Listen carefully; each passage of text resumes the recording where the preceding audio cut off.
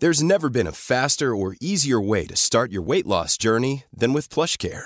PlushCare accepts most insurance plans and gives you online access to board-certified physicians who can prescribe FDA-approved weight loss medications like Wegovy and Zepbound for those who qualify. Take charge of your health and speak with a board-certified physician about a weight loss plan that's right for you. Get started today at plushcare.com/weight loss. That's plushcare.com/weight loss. plushcare.com/weight loss. Hey, I'm Ryan Reynolds. At Mint Mobile, we like to do the opposite of what Big Wireless does. They charge you a lot, we charge you a little. So naturally, when they announced they'd be raising their prices due to inflation, we decided to deflate our prices due to not hating you. That's right. We're cutting the price of Mint Unlimited from $30 a month to just $15 a month. Give it a try at mintmobile.com/switch. $45 up front for 3 months plus taxes and fees. Promo rate for new customers for limited time. Unlimited more than 40 gigabytes per month. Slows full terms at mintmobile.com.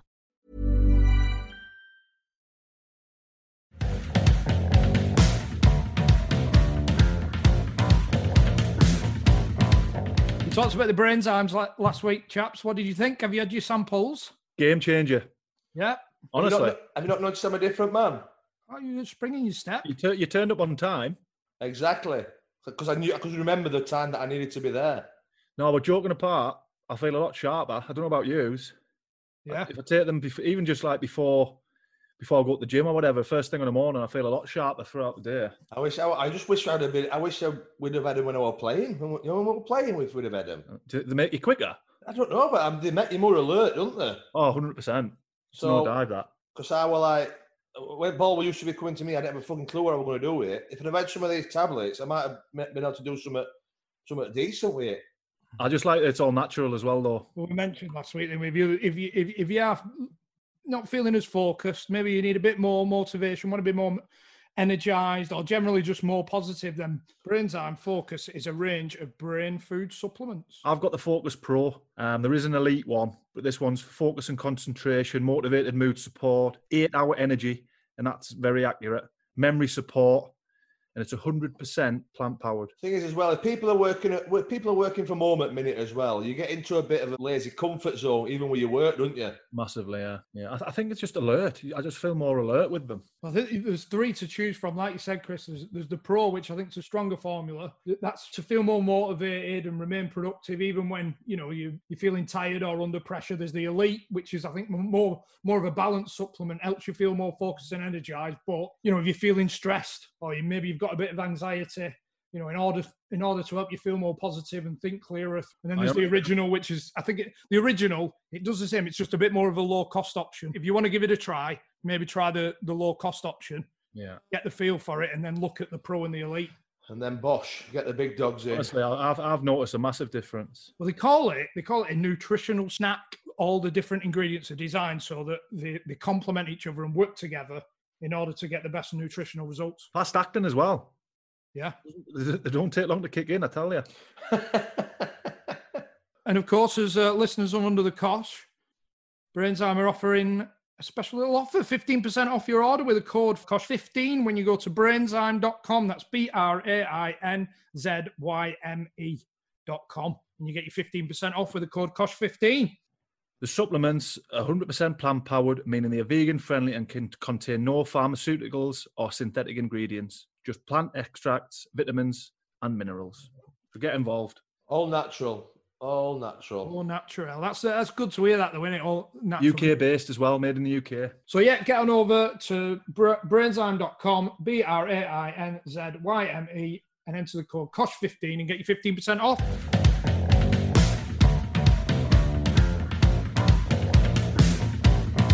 Gentlemen, good evening. More importantly, how are you? I'm very good. How's your hooter? Seeing you look better, Chris. I know. It's all right. It's got a southwesterly tilt. What happened? Well, you know I've come out of retirement, didn't you? We mentioned it like the other week. Yes. I worked it out, actually. 17 years since I last played 11-a-side. You're only 36. I know. I retired at 20. Well, we're on bench, because obviously I got injured in this game. Is he resting you again? I come on at half-time, 2-0 down. So I thought I got rustling some feathers, a few tackles, bodies flying everywhere. I just got Boris Johnson pictured in that game. They put big lad on me. They knew I was there to rustle some feathers, and then basically I ran into the back of him. Could you just not stop yourself running, like when you thought, I'm going to hit him here, and you thought, I just can't stop? Well, they were a bit of a melee, and I was on edge of 18-yard box. Ball went over. I would have said it was going to land probably 6-7 yards out. Turned on a sixpence, so I'm rapid. Right? Yeah. Dropped it into second, gone, and he's trundling like an old John Deere, and I've gone smashing to the back of him. Head butted back of his head. Nose was bust. Were he a dwarf as well then? Broken nose, black eye. How was he? No, he went down. I don't go down, me. I'm renowned for that. And but then when I saw blood, hands and knees. Tell you what, they don't realise what a superstar they've got on their hands. Warrior. Yeah, somebody was going to put the body on line like that. 2-0 well, down. I said that in dressing room. I told them I bled for this team. But you're all right now. Just got a bent bugle and a bit of a black eye. Yeah. Did you come off, or you just patch it up? No, come on. It was last minute game. Oh, so you chased about for 44 minutes? Yeah. Oh, I put a shift in. Yeah. Still 2-0 down. 2-1. Score? So 1-0 in my half. No. Created, No. you know. What, created the goal or just created havoc? Well, I created space. Martin Allen? Yes, part 2. Personally, I think this is bold statement, better than the first one. It's got some going to it because it was a fucking very good episode. Just a nice human being as well. And that's a lot coming from someone who were at the butt end of most of it. Yeah. Yeah, endearment, Chris, wasn't it? Hey, scruff bag. In terms of endearment. Hey, we've got the dates are out for the live shows. If anybody's not noticed, you can go over to our website and see all the dates if you've not already seen them. And the new website, www.underthecosh.com. And I decided to spell under. There's no E. Oh, so it's not our normal spelling. UNDRTHECOSH.com. Who do we think we are with that website, by the way? It is far too good for us. Yeah. It's organised, looks good. It's got all the information on that you need. Obviously, we didn't have any part to play in that, did we? No. Yeah, big thanks to Ascension Digital Design for sorting the website out. Very impressed, I must admit. Yeah, they've done a sensational job, haven't they? Yeah, so all you got to do is you can go over, you can get all the ticket information, then you can click straight through to book tickets if you fancy it. All in the north, but we've got some going south later. We'll have some dates later in the year. Yeah. You get a bit of merchandise while you're there if you like as well. We're going to set a stall up. Well, what we like all the tour dates on the back saying like Bon Jovi or something. Yeah. Sheffield's the one for me that I'm looking forward to with Dean Saunders. I think that'd be brilliant. We've got 2 confirmed guests up tonight. Yeah, Dean Saunders for Sheffield and Kevin McNaughton for Cardiff. And we'll be releasing the other guests as and when they're confirmed. So just about 20 minutes. About 20 minutes before we start, we'll release the guests who's going to be on that night. We can't be too professional, can we, chaps? Anyway, let's bosh that live shows to the side. What about the Super Reds? Unbelievable. They confirmed they're in the playoffs at the weekend. All right. Well done. Little old Barnsley. No, not doing me, pal, but thanks anyway. Well done, Barnsley. Sensational achievement, that really, isn't it? He's going to get a big job, isn't he? Well, you'd think so, wouldn't you, depending on how the playoffs go. He's not going to leave the Costa Brava, Yorkshire. Well, he'd be a bloody fool to, unless Real Madrid come, I can't blame him. But apart from Real Madrid, no other team, I don't think you could prize him away from Super Reds. Yeah, shall we get Martin in then? Here we go, Martin. Yeah, let's get yourselves.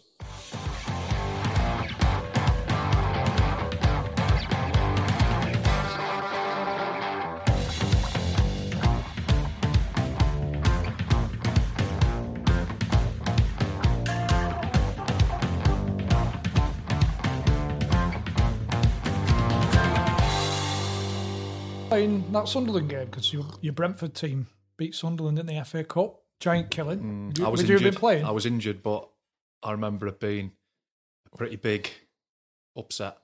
Yeah. DJ Campbell. Yeah, it was a special time for us, of course.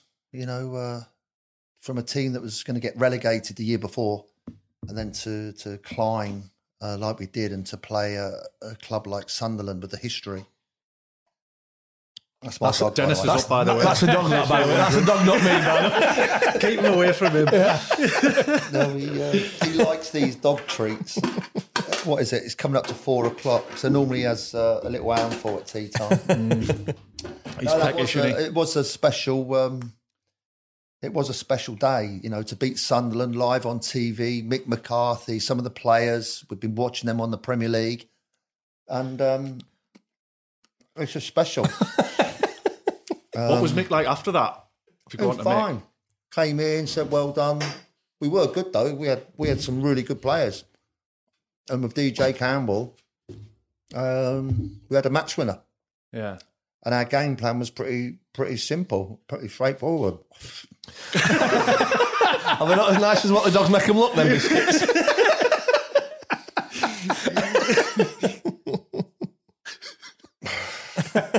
Lovely. We had a game plan that all 10 players would stay close together and we would not be stretched and opened up by their more talented players and get it to Campbell as quick as we could. And for him, do whatever you like. All of the rest of us play compact and stay together, get it to Campbell. And we put it all on him.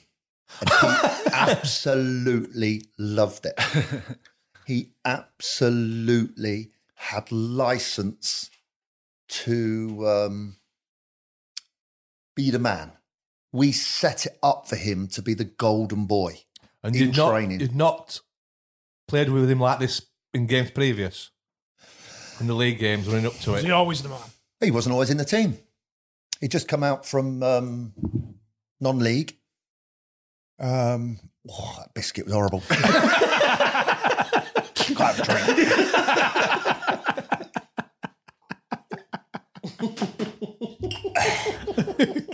I thought that'd be quite funny to eat that. I thought it'd be quite amusing, like just eat the dog biscuit. Oh. But I just read the box over there, and it's cow udder and spinach. It's a delicacy in some countries. Load of bollocks.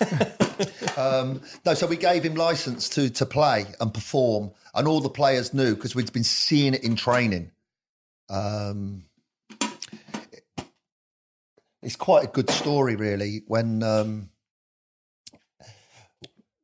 got told by a guy called John Griffin, God bless him, God rest his soul, who was my scout, not my scout, the club scout, that there was a player at Yeading called Campbell, who a friend of his had told him he's good. So John Griffin, as his job, is to come into the office and say, I'm going to go and watch this player play, but I've heard he's really good. So I said, yeah, fine, whatever you want, Griff, whatever's good, let me know. So I went off to a game on a Tuesday night, and 8:30, 7:45 kickoff. At 8:30, my phone went. Griff, which is unusual for him to call me at half-time in a game. You normally network in the Scouts Lounge, if you know what I'm saying. Griff, you all right?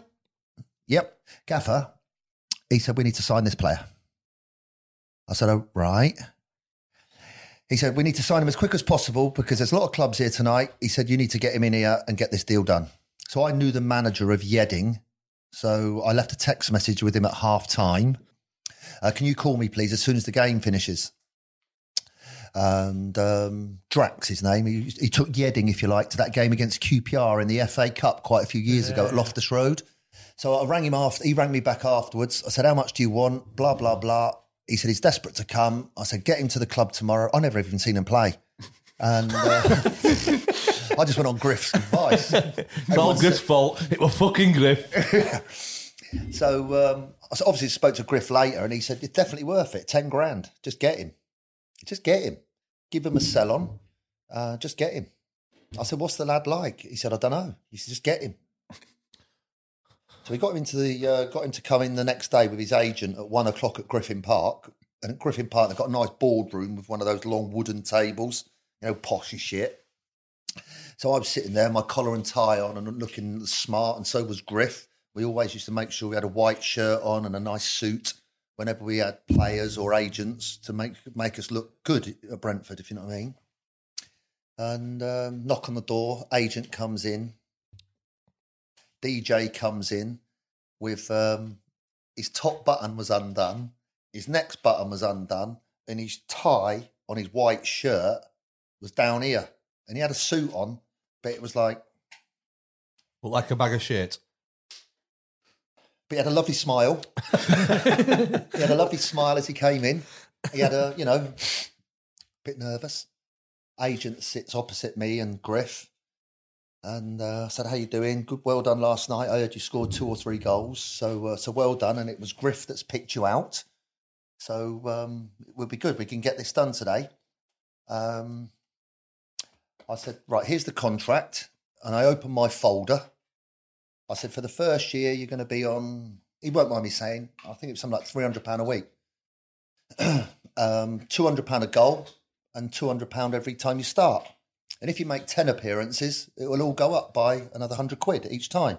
If you do well, we'll go on to this. Then if you get sold, you're going to get 20% of the sell-on, which is a good incentive for you. And we'll also give to your old club another 20%, 10%, whatever. So it all balances out well for you. He went, oh, yeah. Yeah, great. The agent said, we ain't signing for that. I went, you ain't signing. He's signing. He said, we're not signing for that. I said, you just got that wrong. You ain't playing, it's him. If he wants to sign it, he'll sign it. He said, he's not going to sign for that. I said, okay. And I slammed my folder. I said, thank you very much then. You can go. He got up and he walks out of the boardroom, gets to the door, and DJ's halfway between staying and going. Should I stay or should I go? And he's part-time here. He must be part-time here, isn't it? He was driving a white van delivering parcels around Heathrow Airport. Old, battered old white escort van. Could you see in his eyes straight away that if his agent's not there, he's give me the pen? So it all went quiet. He went out the door. Griff said, what are you going to do? What are you going to do? I said, he'll be back. Because the player's desperate to sign. He can't keep driving a van, delivering parcels. He'll be back. We'll get a deal done, don't worry. 2 minutes later, come in. The door opens and a little head creeps round the corner. Like that. Can we come in? I said, DJ, of course you can. DJ came in first and the agent came in behind him, sat down. So DJ said, can you give us just a little bit more? So I said, yeah. But not a lot more. Because if you do well, DJ, you're going to earn a lot of money. A lot of money. And you can do well. I've never even seen him play.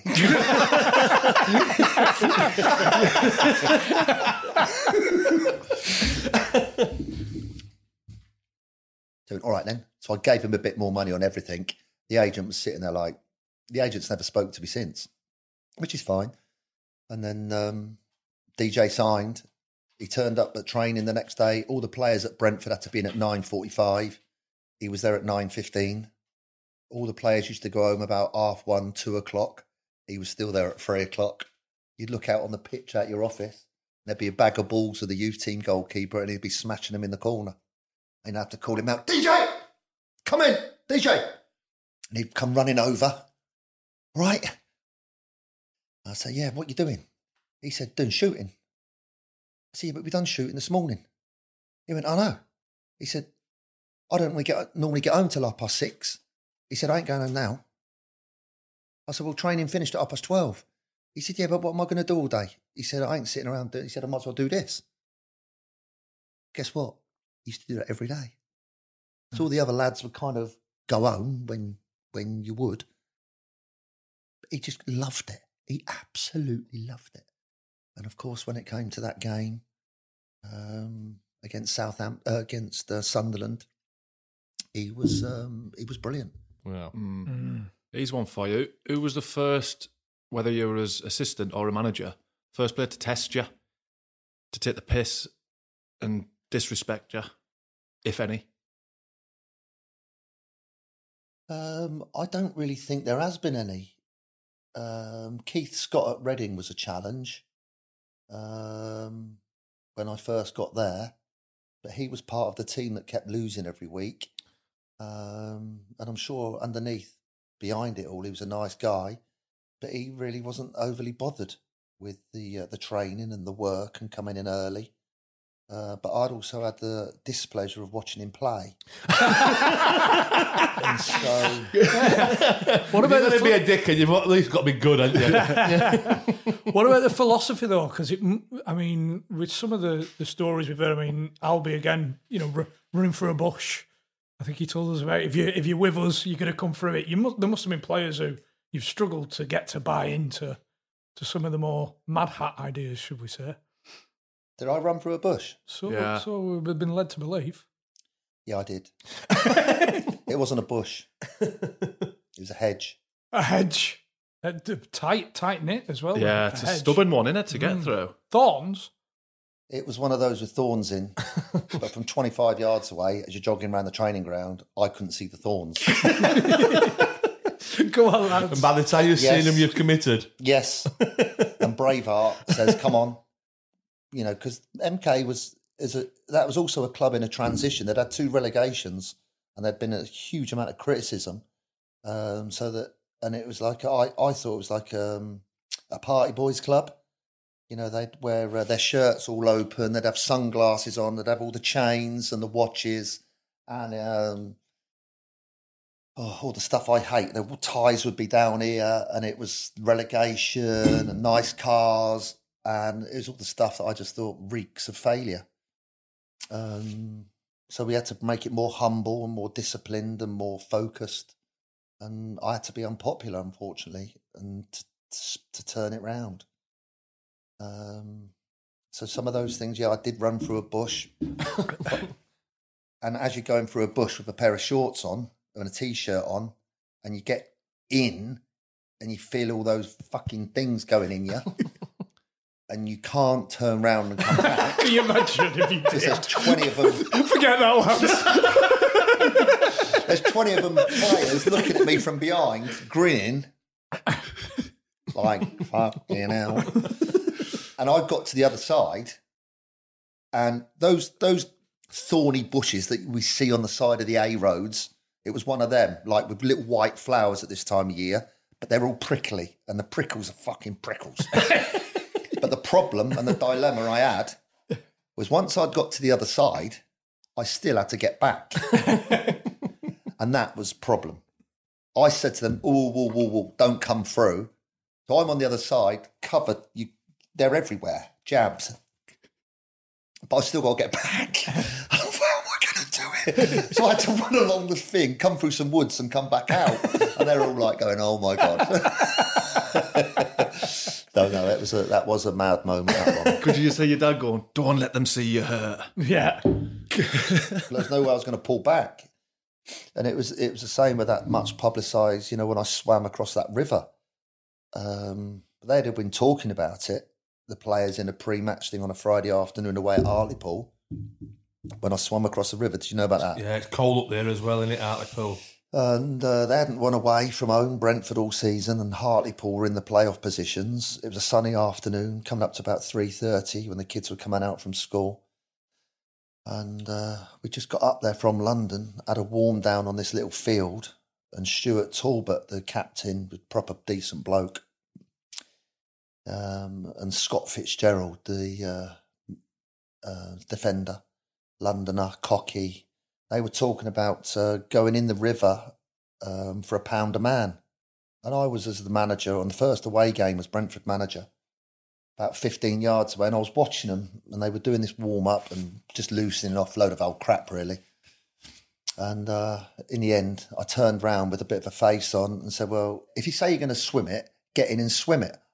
I'll do it. If you all put £1 a man in, I'll do it. I'll show you. They all jogged off, and I'm stood there and I'm thinking, fucking hell, what a mistake. I'm looking at the river. It's about 20 yards wide. Not even that, probably. I tell people it's 30 yards wide, but it wasn't. It's So they all bounced back, and Talbot, first thing he says was, yeah, we're all going to pay £1 and the staff's 24 quid. You swim it then. Like with an attitude and a smile on his face. So I said, yeah, of course I will. You finish what you're doing and I'll do it. They're all giggling and laughing, which was pretty good as a manager to get your players to laugh. They came back, said, right, we're ready. So I took off my top. I'm bare top. I've got a pair of shorts on, got my socks on. I start running down the side of the riverbank, and it was 3:30 when all the school kids are coming out from the school. It was just at the top of the road. So all these girls and boys are walking along, and I'm jogging through them about 50 yards down, crossed the bridge, jogged back across, and I'm now facing them across the river. So the whole Brentford squad's looking at me, like smiling, thinking, what a tosser. And they're staring across, thinking, oh my God, is he going to do it? And you know, when you're going to get in the cold swimming pool, when you go on holiday, you go, you know, that little like, oh my God, shit. And I'm stood on the side looking in, and there's all reeds coming up the side of the water and little holes with mice and rats and all that stuff, which I don't like. I can't say no. I just went and dived in, or jumped in, because I didn't know how deep it was, and just swam as hard as I could to get to the other side.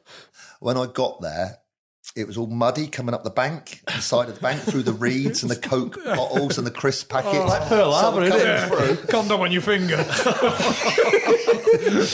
Yeah. So I got out the other side, pulled myself up, and like Rambo-ish, I said, if you say you're going to fucking swim it, now fucking get in and swim it. They're all stood there absolutely pissing themselves with laughter, because it kind of was funny. And I ran as fast as I could back up to the hotel.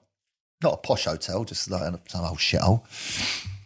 As I pulled up into the car park of the hotel, there was a coach called, it was a creamy coloured coach. You may or may not know this. It was called Wallace Arnold. So there was a big W with an A on the back. What you may or may not know is those buses used to take people on tours around the country. So I got to the hotel, opened the doors to go into reception, and there's 45 American tourists with blue rinses in their suitcases queuing up to check into the hotel that had come off the coach. I'm covered in mud from my waist down, wet, soaked through, covered in shit. And they've turned round, they've seen me stood there, and I'm going, fucking hell. I was so embarrassed. I said, excuse me, can I have my key, please? I just pushed straight to the front. Can I have my key, please? Give me my key. I just imagine you leaving this big puddle. These blue rinse Americans are saying, what the fuck is happening here? Swamp thing. Comes to 7 o'clock. All the players are down for dinner. Normal, standard stuff. Got to 7:05. I went in nice and quietly. They've all looked round, smiling. I've got my club tracksuit on. And they all laughed. And I said, have you got my money? So the captain gave me the money. I put the 24 quid in my pocket. Pound coins. Yeah. Made a point of this. I said, if you say you're going to swim it, you get in and fucking swim it. And we're playing for money.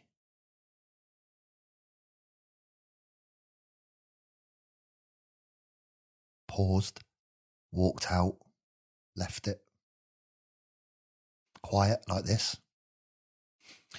So 7:30, normal. The coach goes into the dining room. Captain says, what time are we having a team meeting tomorrow? What's the rules? Coach says, everyone's got to be in their rooms by 9. No one's allowed out of their rooms by 9 o'clock. You've all got to be in your rooms. Don't mind you having a coffee up to 9. That's fine. Rooms by 9. No team meeting tomorrow. No team meeting? Nope. So they're all sitting there thinking, fucking hell. The next morning, the coach and the physio go down with the kit man to the porter cabin at Hartlepool, changing room. But there was a shop called Prontoprint. Prontoprint was opening at 9 o'clock where we were staying, wherever that was. So they went there, the pair of them, and they got printed on posters. If you say you're going to swim it, then swim it. And they got about 50 made. So when they went down to do the kit man's doing all the stuff and putting all the kit out, as you do, and they, with blue tack and sellotape, put all these posters all around the porter cabin. I sat at the front of the coach on the way to the game and didn't say one word. It was totally silent, and they'd seen my face. Hartlepool hadn't lost all season at home, and Brentford had not won away from home all season. We were like 7 points behind relegation, behind that line. We won 2-1. When the players went into the dressing room off the team coach, when you go in the dressing room and they saw it all like this, they were like, oh my God. And I stayed away from them. I didn't talk to them. I just left them. And we just let them go out and play. No team talk pre-game? No, nothing. I don't always do that. I don't always believe in that, because you can have one brilliant week one week about playing Liverpool, say, and the next week you've got to play Rochdale, with all due respect to Rochdale. So I'm not sure you can get that balance right. You can't have a Churchillian type speech to play Liverpool and then to Rochdale the next week you're going to be thinking, flipping out, what am I going to say this week? Yeah. So sometimes I think it's better to come from the training pitch, give them their jobs, explain what you want them to do, now go out and get on with it. Then I've been like that for a few years now. But that Hartlepool thing, people said he's fucking mental to dive in the river. I can understand, but there was a purpose to it. I didn't plan it. It just happened, and it just came into my brain as quick as that. Yeah, so something that starts off as a laugh has then turned into a thing about preparing for a game and just, right, lads, on you go. Get the signs up. But to take that moment of, right, do you know what, I'm going to show them, I'm going to jump in the river, but then to then get the posters printed, put them up, so then it does become a tool, doesn't it? But if you say you're going to do it, because there's an urgency to it. If you are going to do it. This all got arranged just a couple of days ago, and the next thing I had was a message from you. We're booked into Airbnb. We're all sorted. We're coming down. This is going to be a great. And you've come here. You're all prepared. You're all ready. Apart from you. This is how to do it, isn't it? This has all been done. You've put this together in 2 days. So it says a lot, doesn't it? Mm. You've delivered. You have delivered. So do you know when you get into your room and you've dried off, you've had your shower and you phone the wife, you never guess what I've fucking done this time. What have you done now, Martin? I've swum across the fucking river. She must be like, no way. Well, it's weird. I have been, I think you mentioned it earlier. Sometimes I can be funny and have a good laugh and mess about with the best of them. There's other days where I have a serious, straight face and wake up at 5:30 in the morning, take the dog for a walk, and my mind is in a different place, and it's totally focused to try to win matches, prepare to win games, prepare the players to win games, prepare the players to do their best, and I suppose to win 2 championships and get into the playoffs 5 or 6 times, you can't be that mad. Done something right. Is it? Obviously, that was off the cuff, the Hartlepool one. There was the one with the Nottingham derby. Was that when did you think up that How whole do you know about thing? that? I thought it was well publicised. What happened at Notts County when we played Forest? Yeah. Do you know about that at all? I've heard a whisper. On the street. Oh. I didn't know you knew about that. Notts County Stadium or ground is very close to the River Trent. Big river, a nice footpath next to it. So before games, I always used to walk my old dog Monty pre-game along there a few hours before the match to calm me and clear me. And then after the games, whatever the result, I always used to take the dog along that walkway after the games as a calmer, whatever the result. And just across the river, obviously you can see what I classed when I lived there and worked there was the opposition. They don't like each other. And if I work for Notts County, I don't like them. I'm fine with them now, of course, at Notts Forest. But you hate them. I hated them. And when we drew them in the cup, I just absolutely loved it. And I'd been to see them a few times play. And I thought with the spirit and what we had, I thought we could beat them. I told the players that. And we practiced to win. And we've done everything we could to try to win the game preparation-wise. And then when I was at Brentford, I always used to make a lot of videos for the players at Brentford, funny videos showing players individual highlights. So perhaps a couple of goals you scored or bits that you'd done really well. And I used to put little clips together. And then I'd perhaps come to a player and just put, sorry, couldn't get a clip because you've done fuck all. On the way to the game, funny stuff like that, just to break the ice and make people giggle, which is good for their karma before a football match. And I'd made videos, a lot of videos with a brilliant analyst that I had at Brentford. And then with that one at the Trent, I met him there about 5:30 in the morning. Fair play to him. The plan was we were going to leave Notts County's ground at, let's for argument's sake, 6:30 to get there. It's a 10-minute drive at 10:02 for the kick-off an hour later. So the timing, because of traffic and everything, we had it all planned. And the idea was I was going to take all my gear off, swim in the river with my shorts on, video it, and as I come back out, I said, have no fear, or something like this. Have no fear. When we come back here, and the stand was right behind me, the badge on the back of the stand is right on the side of the river. When we come back here, we're going to fucking beat them. And I was soaking wet and freezing cold. And like, fat pot belly. We're going to come back here and we're going to fucking win. We're fucking win. So that was all videoed, put together with a bit of music. It's packed with traffic outside when we left the stadium. We turned round the corner just before we got to the bridge and we popped the video on. Stony silent, nervous players. Chaps, we should be crossing the bridge. This is me talking on the team coach video.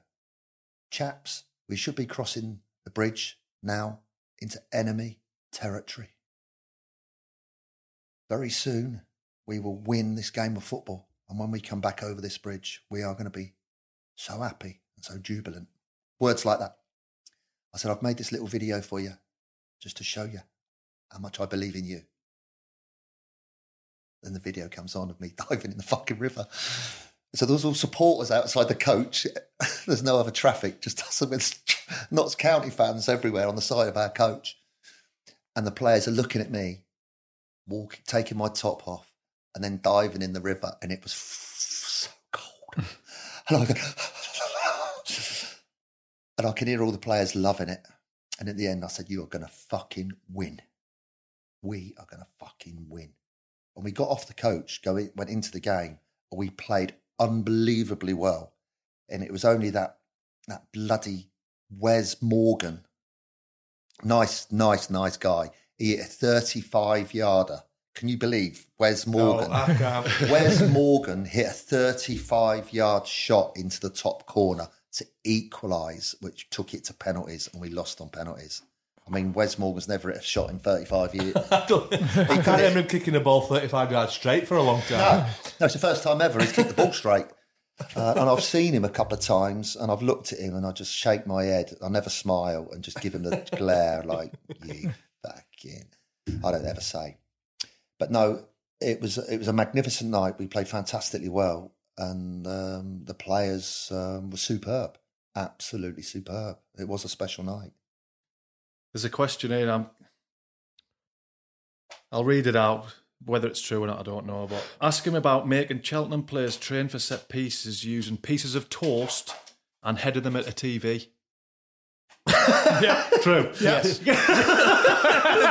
Just a nod. Just a nod. Yeah. Yeah, we did that. We didn't have a football. We didn't have anywhere to prepare. So we did it in the hotel dining room. We moved the chairs to make near post and far post. We made some candlesticks to be corner flags, put the players in position, in swingers, out swingers. Yeah, easy. And then Slinging the toast in? Yeah. Well done, though. Not soft. You don't have soft toast.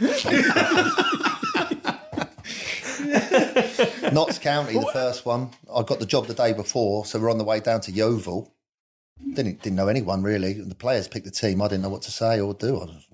Who do you reckon should be playing? And they put it together.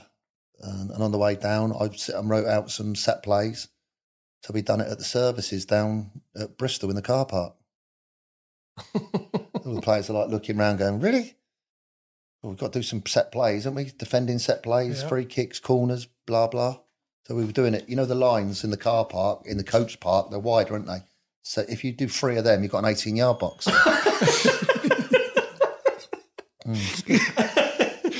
Was that the time with the apple at Yeovil? How'd you know about that? See? Yeah, we did bits with the apple. I think I ate an apple, didn't I? Something.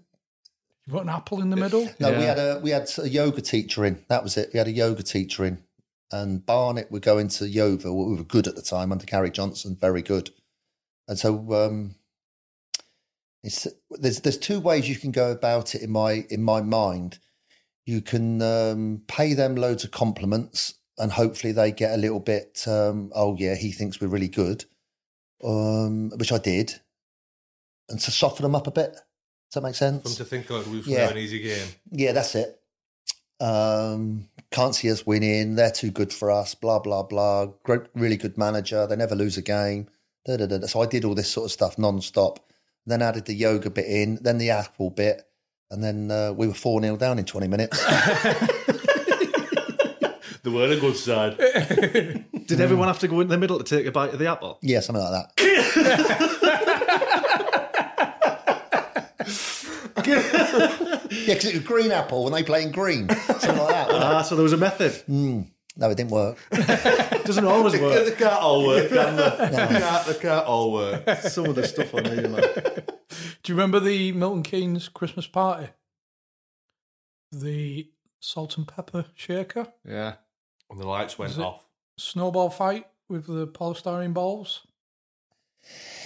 Yeah, that happened. Yes! Confirmed. Get in. Well, it was a Christmas party with all the players. I think, were their wives there? Yeah. Wives there as well. Yeah, I like Christmas parties because I think the wives of the players deserve and earn the opportunity to have a Christmas party. I think it's the right thing to do. And I think they have an important part to play. So we set this thing up. The players and their wives or girlfriends get a new dress, come out, Christmas thing. It's always something good to look forward to. But I bought these white polystyrene things that you have to throw them around the room or blow them like this, and you could fire them at people. But they don't hurt. But if you put them in red wine and then blow them, and the ball comes, the red wine splats everywhere. So someone's, I don't know if it was me. So there's going to be red wine on people's new dresses. So then you break the ice and say, well, good evening, everybody. It's great for you all to be here. Lovely to see you all. Ladies, you all look fantastic tonight. It's our Christmas party. Everyone have a good time. Make the most of it and let's have a good crack. These are on the table. They're called breaking the ice type of things. You pick these up, you put them in this and go, and you can just fire them around to everybody. So everybody's a little bit worried, obviously, because they're not sure about a Christmas party and if it can all kick off and be funny. So I started off, so one goes, and then my next one went into the red wine. And all of a sudden, the red wine's going, where's that come from? And then the salt and pepper started going as well. So it was just carnage. Lights off. I think the lights went down as well. So the salt and pepper cellars were being emptied everywhere. And the balls were going everywhere.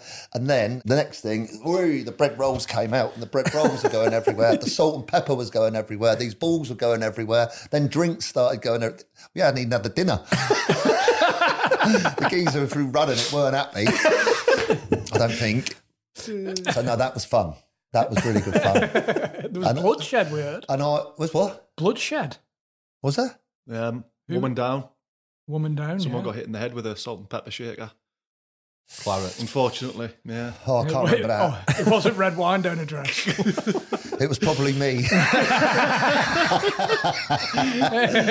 Guilty. I'd probably have to hold. But those things, they can galvanise as long as it's kept private and within the group. And that was part of the agreement that we, I sent letters to them all as well before we did it, that whatever happens, there's no videos, no social media. If this is between us, and we are, and you can do what you want. But be respectful to the staff that work there. Be respectful to each other. We are going to have a good crack. And I want you to have a good time. The big one, though, for me is because Aaron Wilbraham told us a story which he didn't know the conclusion of. And maybe you could shed some light, was a wine gum in a toilet. And he said that you stepped out and said, if we win this game, apparently that wine gum had been there for some time, I'll eat the wine gum.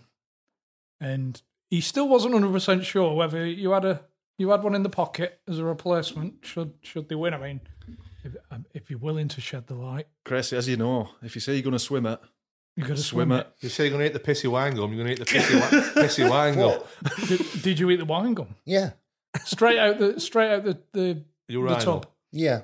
You just swim it. Unbelievable. It's not the poo toilet. It's only the wee one. We've all done that, haven't we? It's been a piss between friends. We've all been there, haven't we?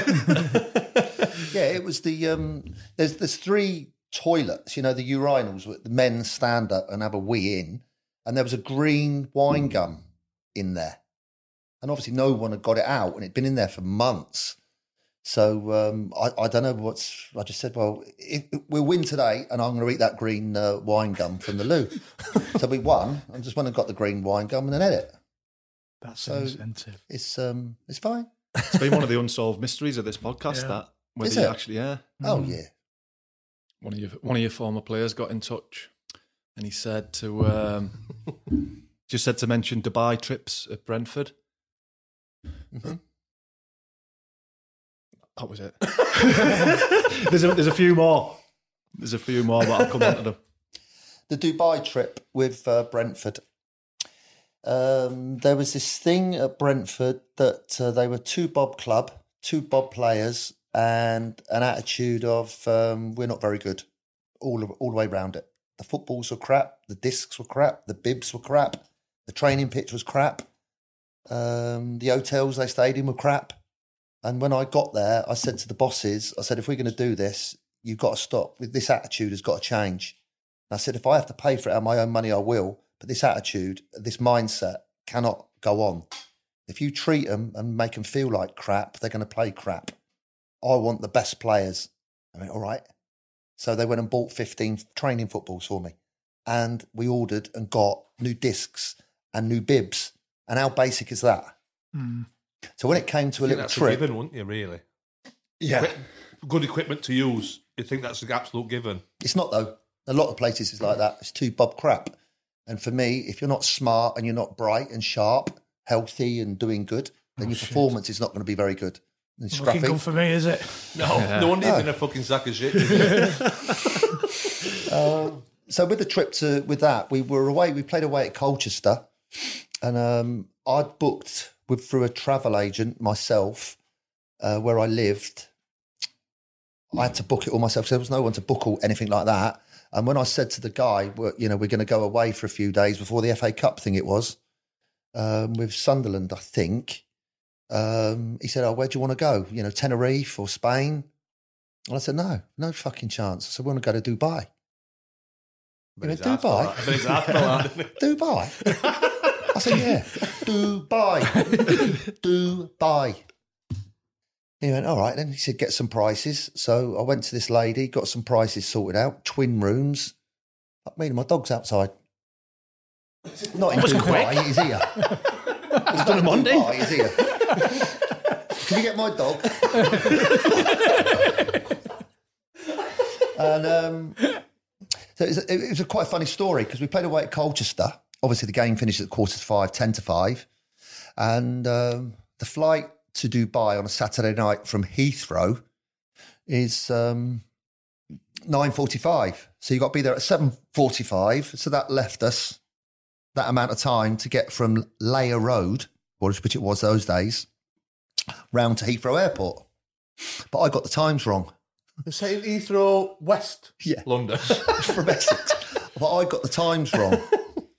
And the flight wasn't at 9:45 at night. The flight was at 8:45. And so the game finishes coming up to 5 o'clock, and it's nearly 2 hours from Colchester in a coach to... So when the whistle went, we'd won, by the way. When the final whistle went at Leia Road, all our players ran off the pitch. They didn't shake hands. At what point had you learned or had somebody realised that the time was wrong? 2 days before. Right. So everybody had been instructed. So I had a coach to drive with all the passports and the tickets. As soon as the game finished, he sped off to Heathrow to the group travel. So he put all the passports and tickets in. The subs, with a couple of minutes to go, had already gone in.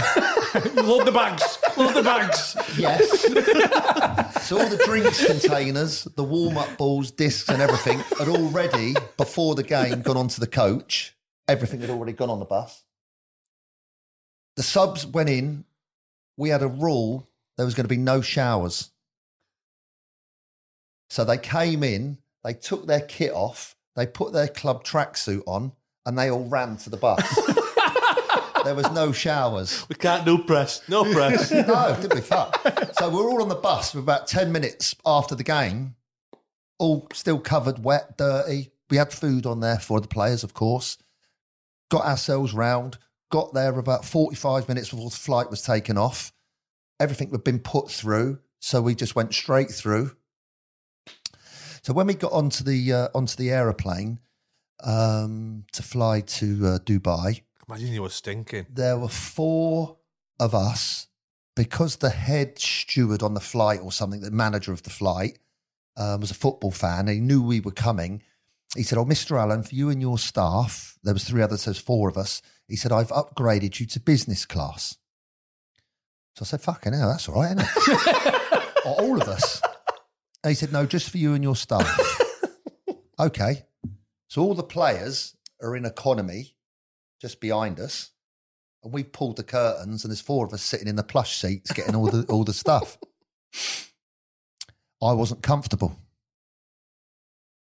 So I got out of my seat, went down to the front of the aeroplane, said to the, I can't remember, it was a chap. I said, "Excuse me." I said, "I'm counting around here and this flight's pretty empty." I said, "There's 20, including my seat, so 16 other seats in business that are not being taken." He said, "Yes, that's correct." So I said, "If the 4 staff, including myself, go to economy, can all the players come up here and use these bed seats for the flight and the trip ahead, but still serve them the same food, but can they use the beds?" And he said, "Of course, no problem." So I got the captain, Stuart Talbot, who's the most humble, hard-working, down-to-earth lad you've ever met, called him over and said, "Talbs, can you get all the players and tell them they're all sitting in here and we are going to sit in there?" And he went, "Fuck off." Fuck off. He said, "We can't sit in here." So I said, "Yeah, we're going to go." So we got our stuff up, all those little bits and pieces you take on the aeroplane. We moved, and all the players went and laid in those lounge beds for the trip to Dubai. And that's probably another one of the reasons why we had such a good team spirit and camaraderie, because we made those players feel like the absolute best. But that's an overnight flight, okay? So that flight lands in Dubai at something like 7:30 in the morning. We had taxis to walk us, to drive us, that we just had to pay for ourselves, split it between 4 of you to get to the hotel, no coach and all that. And when we got there, they said, "The rooms are not ready, sir. until 1 o'clock. So he said, but you're welcome to go in for breakfast. So we took all the players in for breakfast, and then we got about 3 hours to kill. The next thing, Talbot, the captain, walks out to the side of the swimming pool, takes off his club tracksuit. He's got his underpants on. He's covered in mud from his knees. Still doing He's got mud all over his knees and his legs, and he dives in the pool. I'm like, oh my God. Oh my God. So as soon as the captain goes in, the rest of the squad, not all of them are muddy, of course, but they've all got mud on them and they're sweating. Bro, look like Trent. All the players are on the side of this 5-star hotel, proper pucker swimming pool, diving in the water with their pants on. Having a wash. Washing the legs down. The manager comes out. He says, good morning, Mr. Allen. Lovely to see you here at whatever hotel it was called. It's great you're here. And he said, is this your players out there?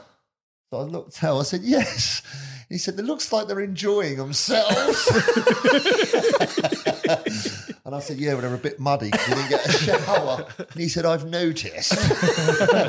And we just let them get on with it. I think they were drinking beer by 8:30 in the morning. And that was it.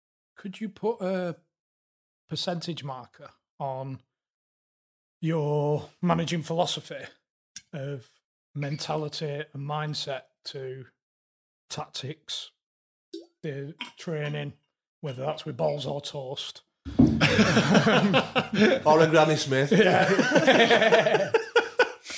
But in terms of a split in your philosophy into management, could you put a percentage line on that? It's very difficult to do that. Everybody knows these stories that we've been laughing and joking around today. Yeah. I do actually coach a team as well. And some people thought he's just a man motivator. But I was brought up, as we spoke about earlier, from 15 through to 19, I think it was, by that Scottish manager called George Graham. And he taught us how to play 4-4-2 his way. What he wanted with the wide players, what he wanted with the fullbacks, what he wanted with the centre-backs, what he wanted with the 2 centre-forwards, the goalkeeper. We all knew our jobs. And if you did not do your job how he told you to do it, you didn't play. It didn't matter who you were. It didn't matter to him. Play it. And we hardly ever lost a game. We lost 4-0 away at Manchester United in the FA Youth Cup when we were one of the favourites together to win it because Norman Whiteside, who'd just come back from the World Cup. Quality sleep is essential. That's why the Sleep Number Smart Bed is designed for your ever-evolving sleep needs. Need a bed that's firmer or softer on either side? Helps you sleep at a comfortable temperature? Sleep Number Smart Beds let you individualize your comfort so you sleep better together. J.D. Power ranks Sleep Number number 1 in customer satisfaction with mattresses purchased in-store. And now, save 50% on the Sleep Number Limited Edition Smart Bed for a limited time. For J.D. Power 2023 award information, visit jdpower.com/awards. Only at a Sleep Number store or sleepnumber.com. Scored a hat-trick. He was only 17. We were that good. We were the best. We never lost a game all around London. And George taught us. So I took all that. I learned all that from George. And those early games and all my teams played 4-4-2 and were hard to beat, were direct and very, very competitive and difficult to break down and to beat. And we were very, very fit. And the mindset was to win all the time. Win. And that was George. And he punished me. He was horrible to me. He absolutely broke me. Dropped me, never played. Never got into the reserve team. I was distraught. But from it, I probably came to where I am now. So all that, but then I changed after Notts County to try and play a bit of a different way.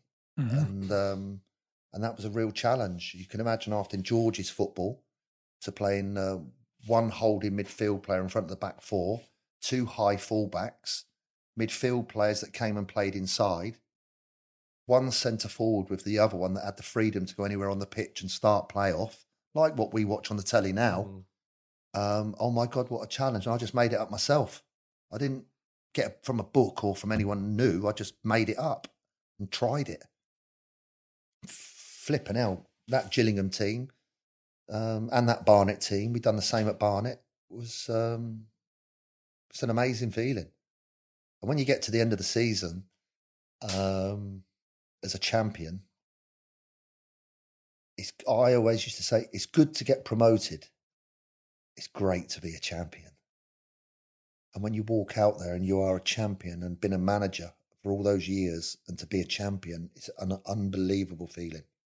It's worth all the rest of the shit. Oh my God, yeah. After in a 10-month competition, to come out as a champion is unbelievable. It's just the most amazing. Getting promoted is great, isn't it? It's good to get promoted, but being a champion is just different. It's just the most unique feeling. And I wanted to quit or retire by ever getting 3 championships. I don't think I'm going to probably get that 3rd one now, but to get 2 championships I'm proud of it. I really am proud of it. It's the best thing that's ever happened to me. I was pleased to be a player and all that stuff, but to be a champion, a manager of a champion team is first one. They've done it for 55 years, I think, at Gillingham. Can you imagine doing that? Unbelievable.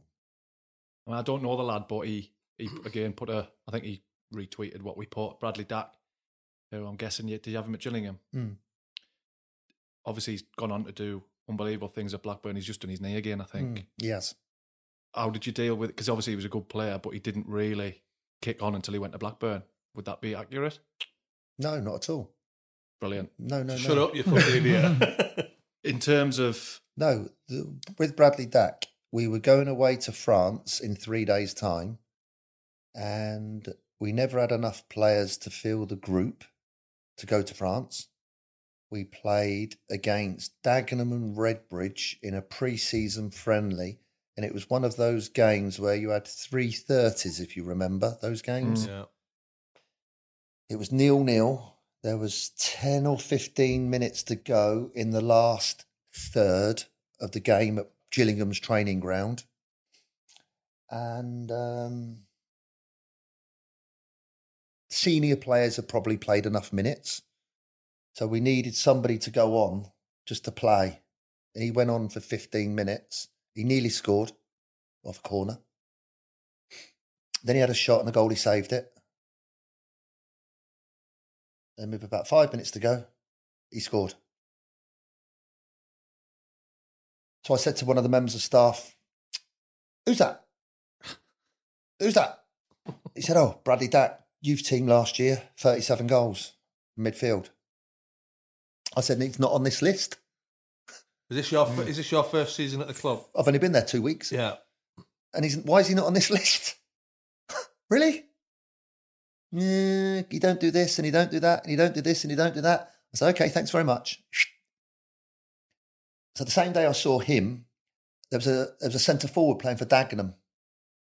I thought, after 5 minutes, I went, "Oh my God, who is that?" So I walked along the touchline to a guy called John Steele, you know, the Dagenham manager. Yeah. So I said, "John, who's that?" He said, "Oh, that's his name's Dwight Gale. Do you like him?" I said, "Do I like him?" I said, "I can tell after 5 minutes what a player." He went, "Yeah, he's a good one." I said, "Is there a fee for him?" He said, "Of course there's a fee for him. What are you talking about? Is there a fee for him?" The game's going on. So I said, "How much is it? What is he?" He went, "It's a lot of money. A lot of clubs want him." So I got my phone out. The game's going on. We're getting your wallet out. "Chairman, Mr. Scally in Dubai. Chairman, it's Martin. Hello, Martin." I said, "Chairman, there's a centre forward playing for Dagenham and Redbridge." I said, "You should buy him." I said, "Can you speak to the chairman and find out how much it is to get him?" "Chairman," I said, "he is a player. He is unbelievable." This kid was leaping and heading and getting about and was quick and was sharp. And our keeper made 2 great saves. He had another shot at the post and it was like, oh my God. I tried to buy Dwight Gale that afternoon. We bid 150 grand for him that afternoon, but they didn't accept it. And then obviously Dwight Gale's gone on to go where he is now. Yeah. Where did he go from there? Peterborough. Yeah, of course. Yeah. So going back to Bradley Dack, he had a knack, Dack, of getting into the box. It was Dack's knack. He would make things happen. He could make things happen, and he could finish, and he could run, and he had energy, enthusiasm, and we moved him up then into the first team group. But our first team, we won the first 9 games, so I couldn't get him in the team, and he was on the periphery. I'd put him on for 10 minutes and take him off, and I'd put him on for 20 minutes at the end of games, and he was fantastic. He was absolutely fantastic. But he was the first. He was one of those younger ones just coming in. But because the first team was so good, you can't put him in. But he was always sub. He was always round about it, and he was getting frustrated that he wasn't getting games, which is fully understandable because he was so good. And I played him one game and took him off at half time because we weren't playing well. But it was like any 18, 19-year-old, you come from youth team football to first team football. It doesn't always happen just with your click of your fingers. It takes time. And he needed a little bit of time just to build and grow. Just like with DJ Campbell, it would have come with Brad. But we had to win games, and we won all our games. We were top of the league for the whole season. So it wasn't an ideal time to put a young boy in. If anything, I could perhaps have put him out on loan, but I knew coming off the bench, he would always be a danger. He would always help us score a goal or make something happen, because it always did when he played. So when he's gone on to Blackburn and doing what he's doing, it's no surprise. He's a boy. And also a great lad as well. A great lad. There's a thing as a manager where you try to help somebody, you try, and then all of a sudden you just got to go. Yeah, You're definitely. Impossible. Yeah, there's been a few players, and I'm not going to name names because I'd never break that kind of confidentiality. I've had players not turning up for training. I've had players. I've had players stealing cars. I've had players stealing money, and I wouldn't say it's luck, but I've managed to keep it in-house and keep it private and keep it within the group. I've had players go missing, literally missing. And once again, I'm never ever going to would reveal names to those situations, because quite often people, not just footballers, people do find themselves in bad places in life. And I found I've tried to help them and look after them rather than castigate them. And is there always? I was about to say, is there always a way back for them? Not really. Sometimes, yes, sometimes for sure. Sometimes for sure. But there's been others that where you just think, I just couldn't work that one out. A good example would be, Sam Sodji, a defender I had at Brentford, who'd come from Margate and used to be late for training. Sometimes he didn't turn up for training. Sometimes he had no football boots. Sometimes he had no money. He never paid his council tax. And is that the one who ended up at West Brom? Centre half who ended up at West Brom? He may have done, yeah. And Reading. He'd done really well in his career. So I took him from Margate to Brentford, got about 300 quid a week.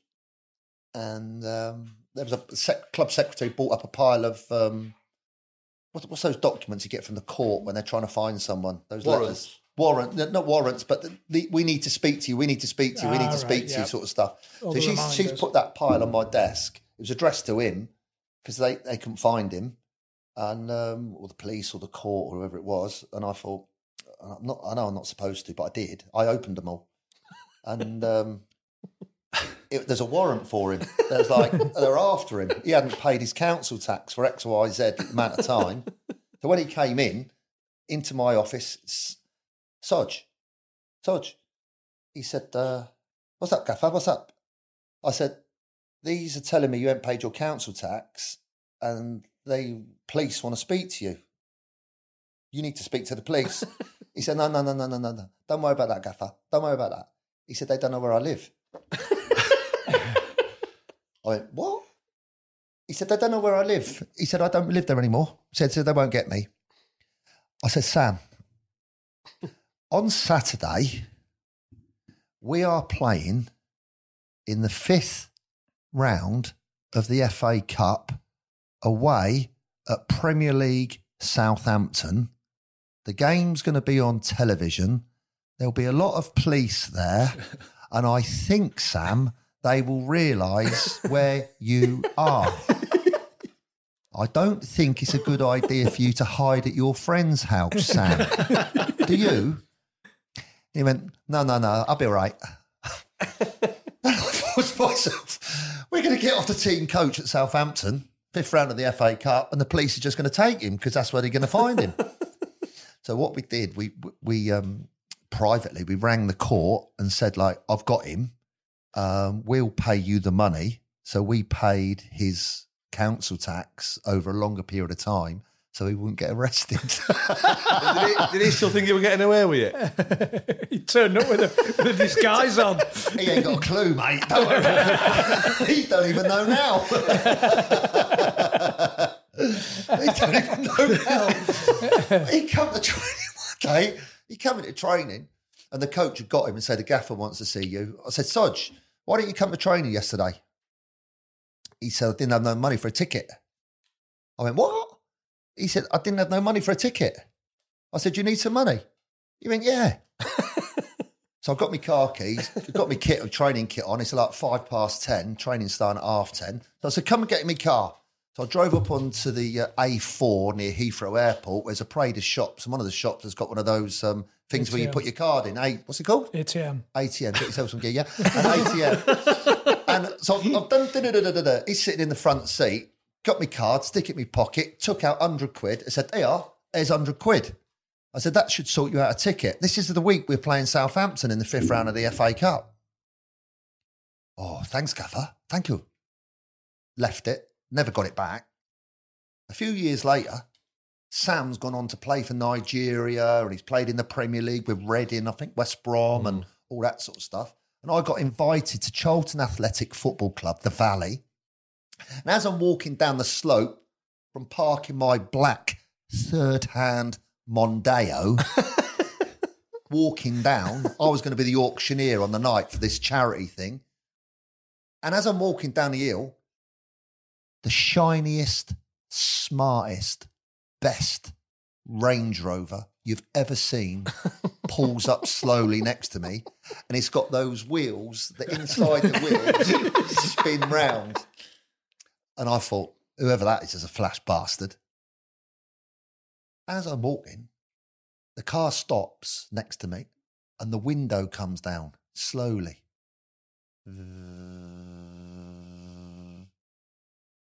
Hello, Gaffer! Hello, Gaffer! And I thought, that's fucking sodgy. Hi, Gaffer! I'm looking at him and I went, where's my fucking 100 quid? He said, I'll see you later, Gaffer. Fucking drove off. He's got a car worth more than my house. And I'm giving him 100 quid. I'll pay you later, Gaffer. I've never seen that 100 quid since. So if you're listening, Sam, get in touch. Albie mentioned something about making the players do a dance before they went back to the room the night before a game. Oh, yeah. Just tell us your thinking. So you're having your tea. Is your mind always going, like, what can I do? Yeah.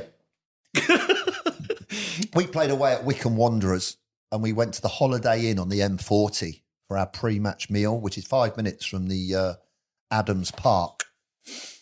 And you're sitting there having your tea and toast and scrambled egg and beans. And as a manager, you've got to fucking work something out, what you've got to say to your players, which is why sometimes I just don't bother because I don't think listen anyway. And I'm thinking, I'm going to go for a walk. So I went for a walk, and when I went through these two big doors, that night there's some wedding reception on or something. So there's loads of tables sitting out with all the bits and pieces round. this is Saturday lunchtime, and I'm thinking, what am I going to say?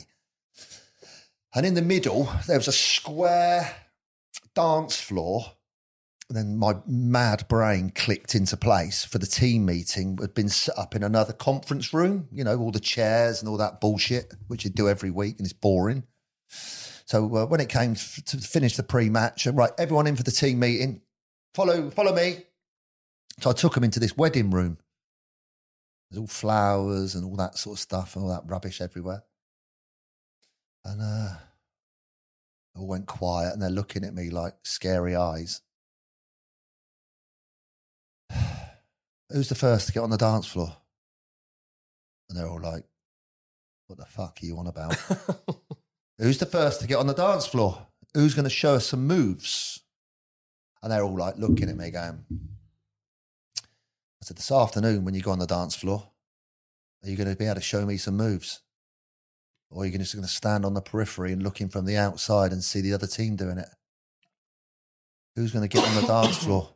Who's going to get out there and show what you can do? Put on a performance, entertain. And they're still fucking looking at me. So there is still Yeah. Method. something behind it. And I'm not sure if I did. I think I was the first on the dance floor and I showed them some moves, I think. Good moves.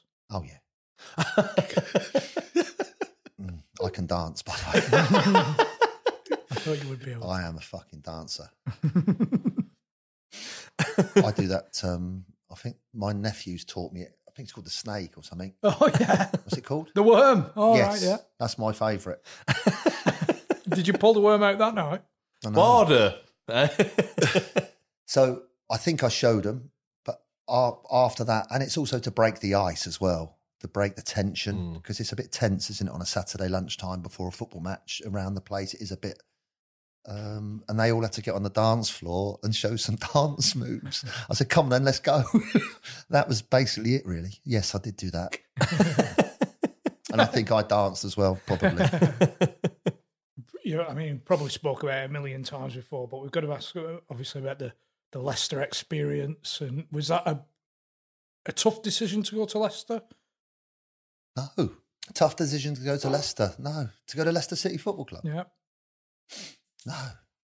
MK Dons, that was my first, I had one season at MK Dons, and to get them into the playoffs was a pretty good achievement. It was a big turnover of players the previous summer and a big change of culture. And then when I got that phone call that about Leicester, it was like, blimey. And obviously I'd done pretty well at Brentford, and then the MK one, so that it's been and Barnet had been good. So it had been about 5 years non-stop of being, I'm not sure if it's successful, but doing well, perhaps is a better way to put it. And then I went into a hotel in central London, big posh one, and ushered in, you know, like a fame, back room, and spoke to the owner and someone else who was with him. Don't know who he was. And had a chat about it, and he said, well, this is what we want you to do. This is da-da-da-da-da-da-da. And we've already signed so many players. Okay, yeah, fine. And he said, and here's the contract we're looking at. So he said, if you want to take the contract to go out and have a look, he said, then we'll come back in 10 minutes and we'll have a chat. I took the brown envelope, went out and had a look into the reception, and on my way out there, I was thinking, already signed some players. Is that a red flag? Wow. Okay. Didn't like that. Yeah, red flag. So I went and sat in those nice sofas that they have in those posh hotels, got the envelope out and had a look at the numbers, flicked through it a little bit. I didn't know how much I was going to get paid. I was like, fucking hell. Sign as many as you fucking want. Fucking hell. Tucked it back in the thing. You know? Are you still thinking there's room for a bit of wriggle here? You're doing a DJ? You're not doing a DJ? I'm losing my voice. So, which players have you already signed? So he went through the list of the players. That So you've not just gone in and gone, yes, yes, I'll sign it. Compose. For me, it's a life changer, a proper game changer. And as you can probably imagine, at the other clubs that I'd been at, if I said to the boss at Barnet, I want this player, he would get him. If I said to the boss at Milton Keynes, I would get him. There was no black and white. It was because I knew every player. When I was younger, I worked scouting Monday night, Tuesday night, Wednesday nights every week for years to find the players. All the time. I worked all the time. So my career has not just been through luck. I've been out looking and finding players, and I've driven all over the country. Service stations at 10 o'clock at night, coming from up north, all over the place, to find decent players. In those days, I don't now, but any player that was out there playing for any club, I knew them. And for some reason, I can't remember music. I don't know anything about music.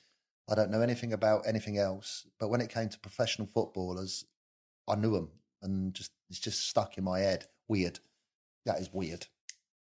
So when it came to Leicester, and I had a good idea then of the players and the types that I thought would be needed.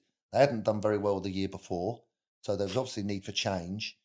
And he asked me to come in and change it. And then I do his accent. Am I allowed to do it? Oh, by all means. Are you, by the way, just you know when you're going down these names, are you thinking, shit, not good, not good.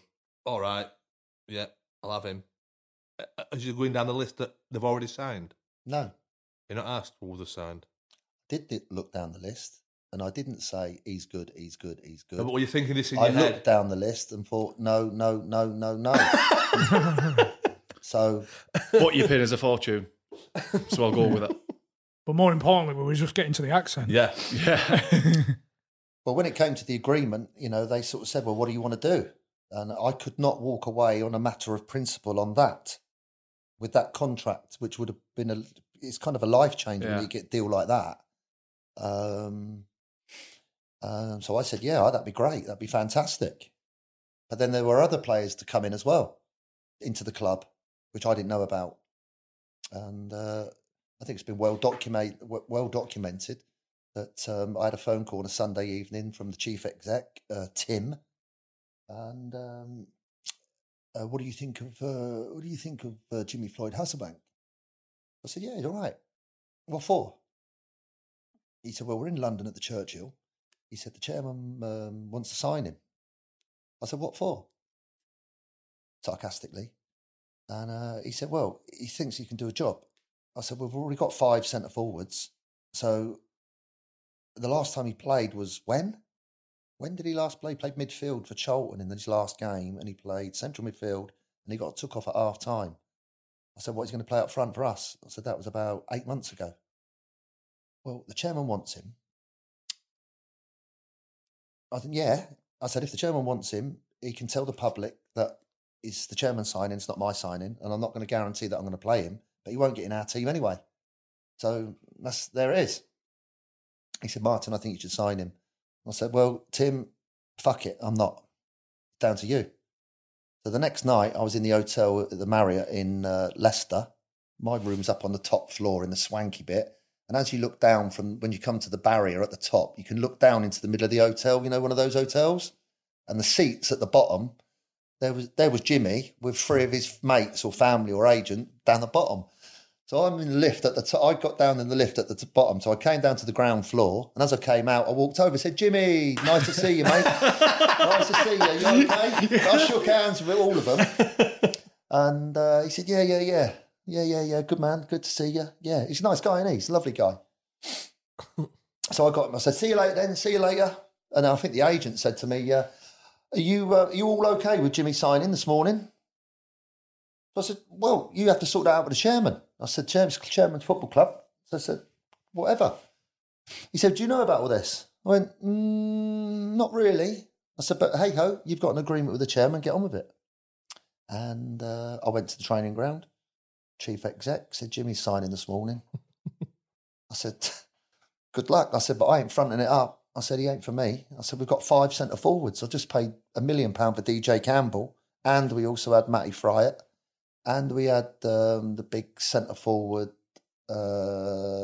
French. I said, we've got too many. We've got too many players.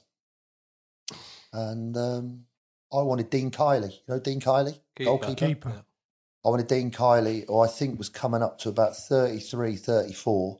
He lived in the area.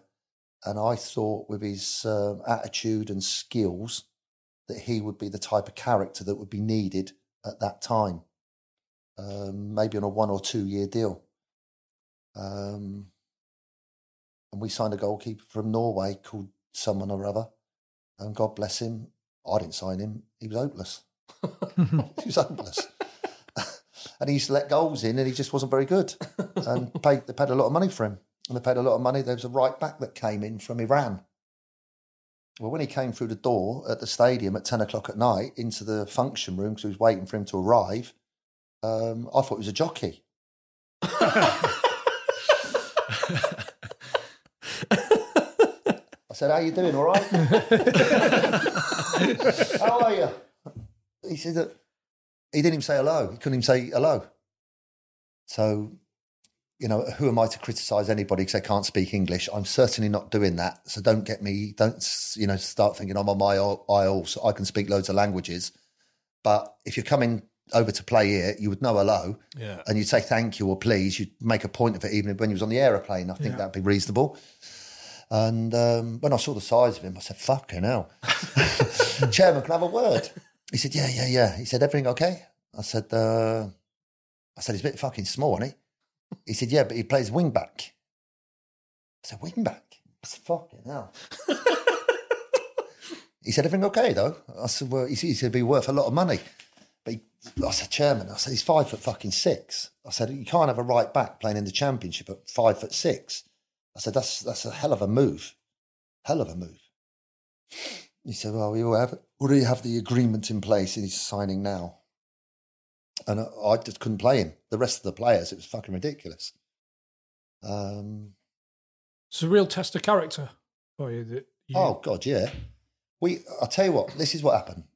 On about the 3rd or 4th day, as the chaps will know, once you've done you've done a few days fitness work and a few days or 10 days of training, you normally would give your players before the first pre-season game an in-house pre-season game.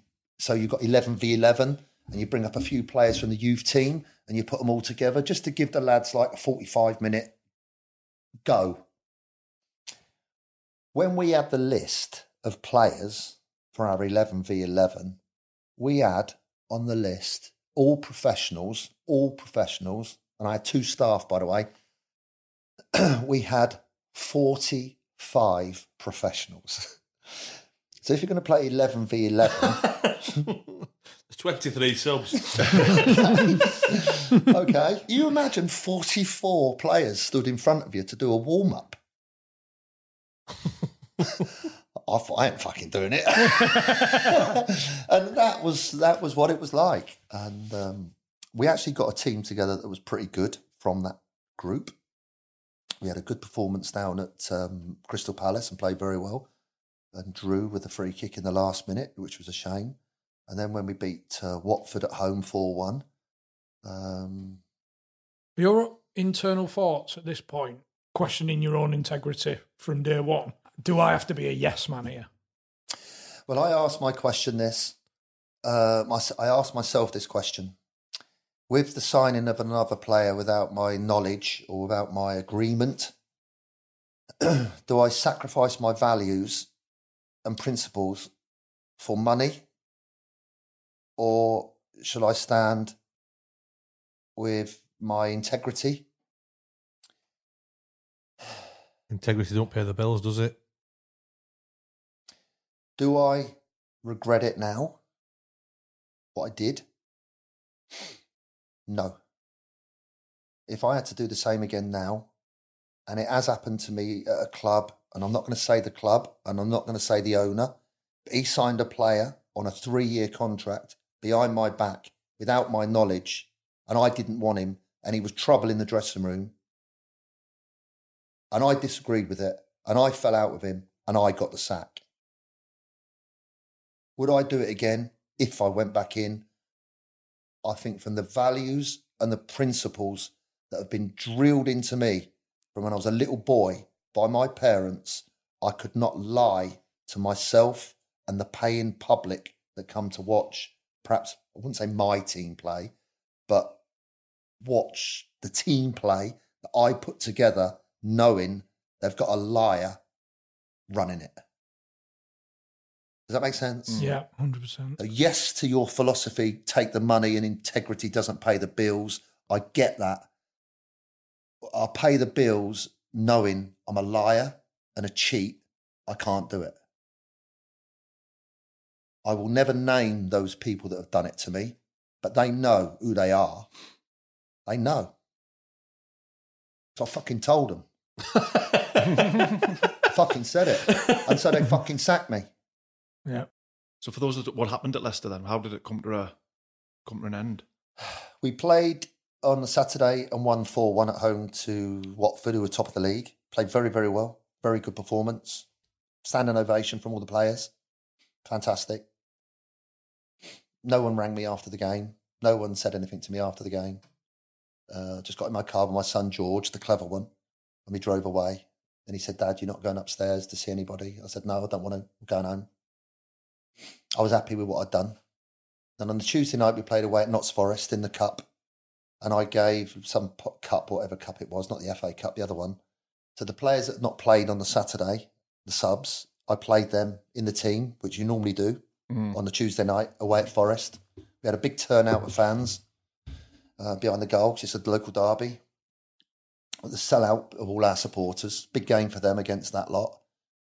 And very, very sadly, at half-time, one of our players collapsed in the dressing room. Clarkey? Yes. And when we came into the dressing room, and I'm not going to go into the details because it would be disrespectful to him. How do I put this fairly, and so everyone gets a good idea of it? We came into the dressing room, and Clarkey had collapsed in the dressing room, and he was really, really bad. So we kept all the players out of the dressing room. Only a couple of staff came in. We had a really good physio called Dave Rennie and another one called Damien Doyle were trying to help him. And the club doctor came in as well to try and help him. I think the score at the time was 1-1. But after we'd witnessed what we'd seen, there was no way that I was going to go out for the second half with my player in that. I think it's been well documented. He was not breathing. Which Clark is this, by the way? Clive. Clive. Left He was on loan from Sunderland. He was on loan from Sunderland. Correct. Diamond. As a bloke, absolute diamond. So whether to play the second half or not did we play the second half? I didn't want to play the second half. None of the players wanted to play the second half. They were all crying. That, it was their teammate, and he was, in a bad way. Yeah, bad way. So in the end, he got taken to the hospital. We didn't play the second half. The game got cancelled. I went back on the team coach, in touch with the physios. He was breathing again, so he was okay, but he was alive. Went back to Leicester, got in my car, drove straight back to Nottingham to the hospital to see him. On the way, I'd contacted his girlfriend and his parents, and they were now on their way down from Sunderland, I think they were living.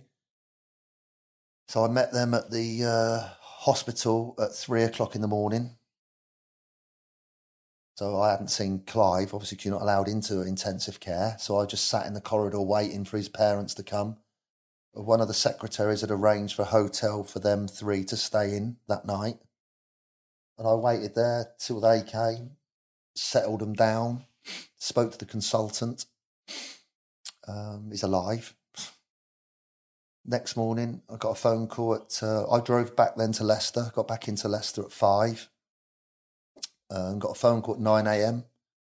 And I was sacked at 9:30 at the stadium. Wow. Jesus. How did he sack you? Phone himself? Or? No, over the desk at the stadium. Yeah. All three of us were called in, myself, my assistant and my sports scientist. brilliant. Both of them brilliant people. And we actually arranged for all the players to come to the training ground for 9 a.m. That's what happened. We got everybody in because I'd spoken to somebody who deals with trauma in incidents. And he said, the best thing you can do is get everybody in, round a table at the training ground and talk to them all and let them chat straight away to get trauma out. Yeah. There's nothing, obviously, I've ever experienced or managed or knew how to cope with. And he's an expert with the pro license, with the doing the pro license for the UEFA. So I said to him, what the hell do I do with all the playing squad? Because, he said, get them all in. So I'd done all that at 9 o'clock. I finished that about 9:45 and I had to get to the ground for 10 o'clock and then he sacked me.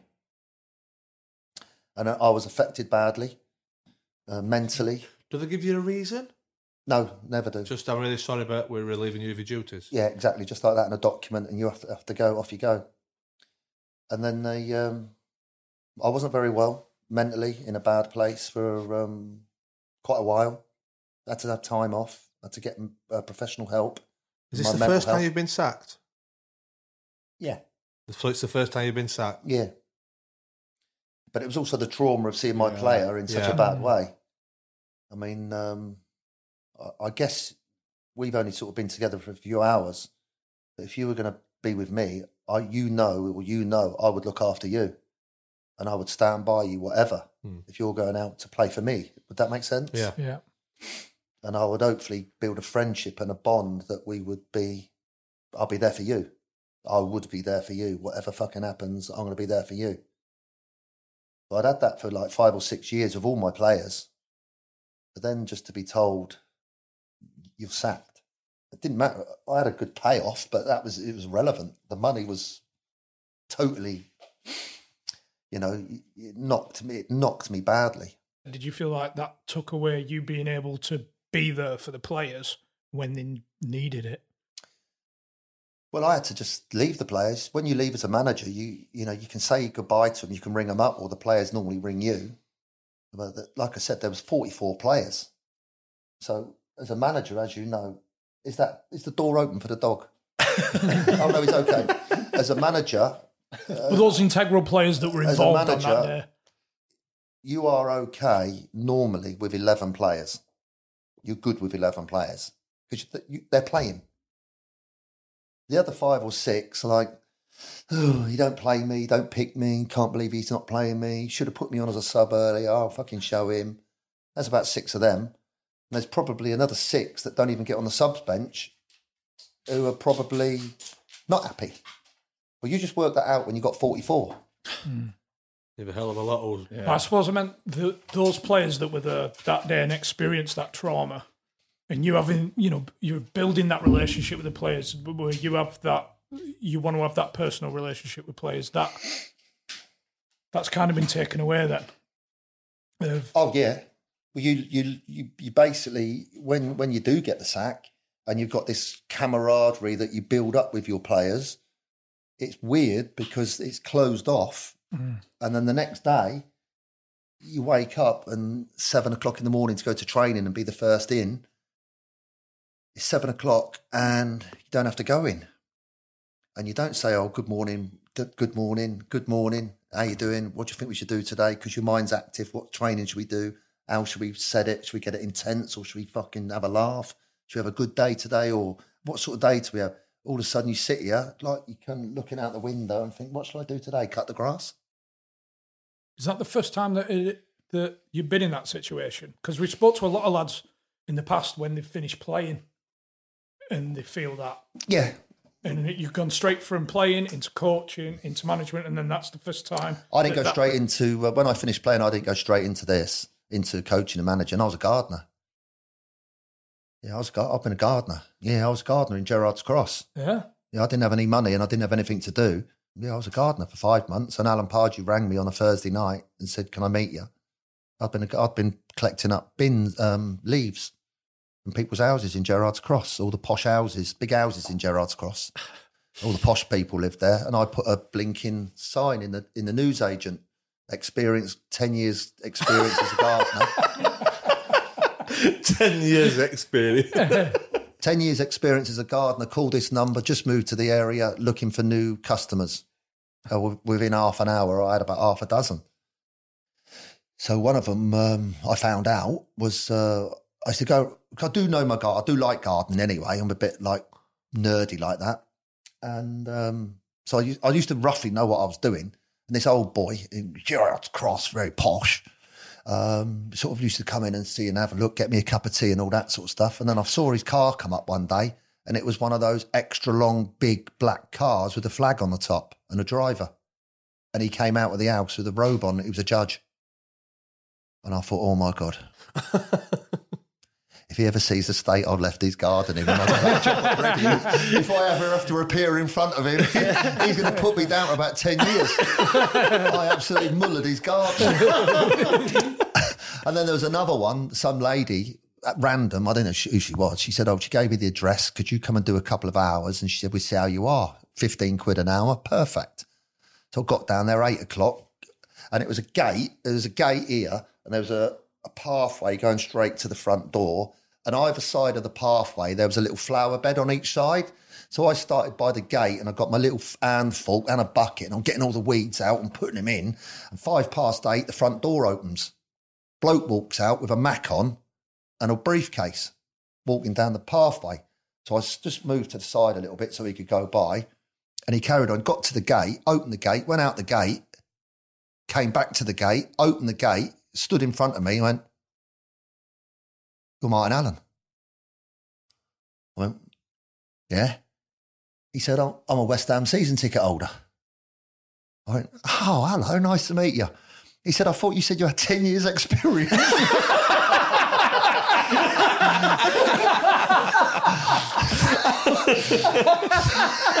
So I'm on the floor, kneeling down, looking up at this bloke, all suited and booted, proper pucker businessman. I went, and I sort of grinned at him. He went, "I'm going to work." And he walks off and fucks off.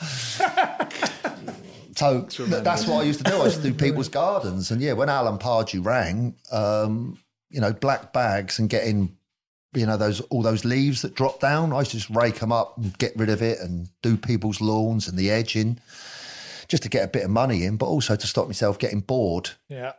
And when I finished playing football, I was also thinking about how am I going to make a living?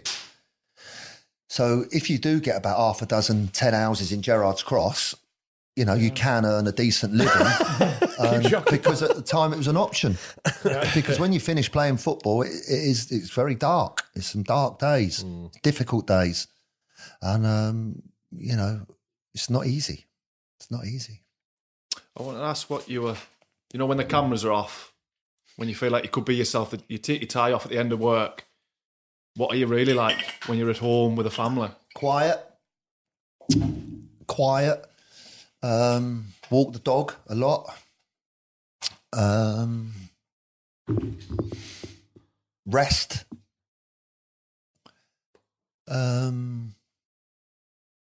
Do the garden. And believe it or not, my garden has been my out, really. Because from such a young age of being a professional footballer, and people smile when I say I was a professional footballer at 8, I was. Friendships were secondary to me and to my life and how I was brought up. So I've never had that many friends. I've got people that I know. And since I've stopped managing, I've got a lot more friends now and close people that have been really good to me. Been starting a new kind of life, really. Do you think that's because you can switch off, you can put that, it almost is a character, this mad dog, you can leave that behind you and then you feel like you can be yourself a lot more. Well, I haven't worked, I don't think now, for about 2 years.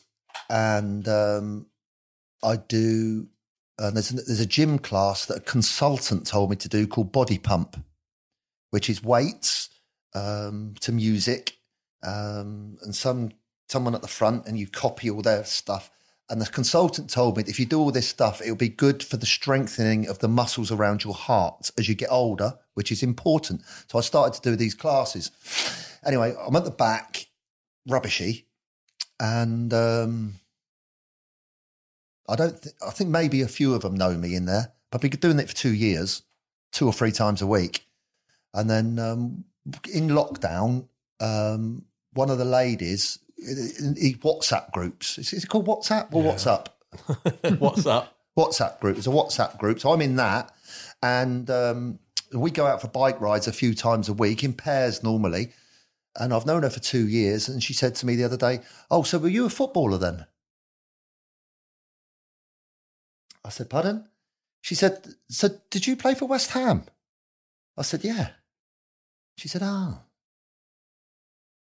And I loved it because probably for all my life, where I live now, I'm out in the country and I'm sort of away from everybody and everything.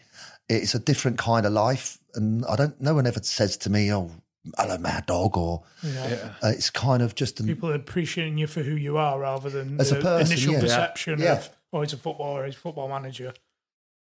So it has been a massive change. Was your energy sapped from your last job, the Chesterfield, with what happened? And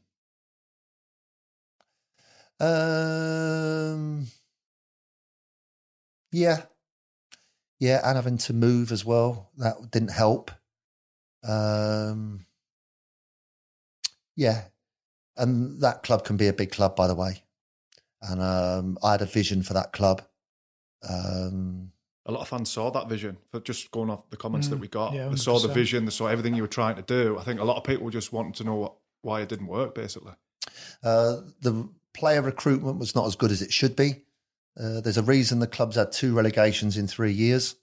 There's a reason the club's had so many managers in such a short space of time. And they should have left that with me. Some of those players weren't good enough, but they weren't on long deals. And the players that I've signed are still there. Yeah. The good ones. And there's some of the others that have been let go. But when you're on a total recharge of a club, how much did I save that club a week? 17,000 a week. £17,000 a week. To that level, that's getting on for £500,000. That's a lot of money. The resident mathematicians turned up again. It's a lot of money and a lot of turnaround. And I had to tell all the players they were all free to go. You lose your top goal scorer. As soon as you lose your top goal scorer, you're always struggling. He went to Notts County, got 100 grand for him. It's getting up towards 800 grand, by the way. I didn't get the maths wrong there. A year. So it's a lot of money. I saved them an awful lot of money. I'm really, really pleased the new manager is doing well, and they've got new owners as well. So I'm really, really pleased for the people of Chesterfield, because to see their club's demise as quickly as what it has, for those people, shocking. Sad, very, very sad. Does it make you want to fight back and come back and do it all again? If it were the Leicester contract, I think you'd have a bash at it, wouldn't you? Well, to be fair, with that Leicester situation, I think everybody would have to agree. I laid the foundations for them to win the Premier League.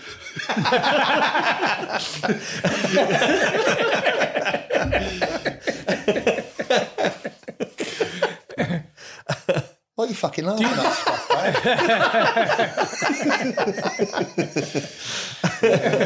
mate? Do you look back on that Leicester situation with a bit of pride, though?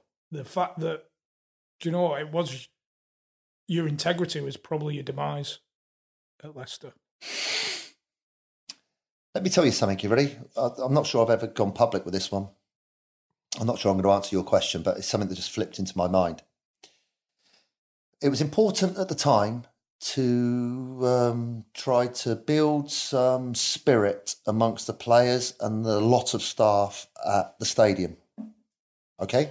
So it was well publicised. Non-playing staff. Non-playing staff. So people in the club shop, people of the groundsman, and all behind the scenes. A lot of staff at Leicester.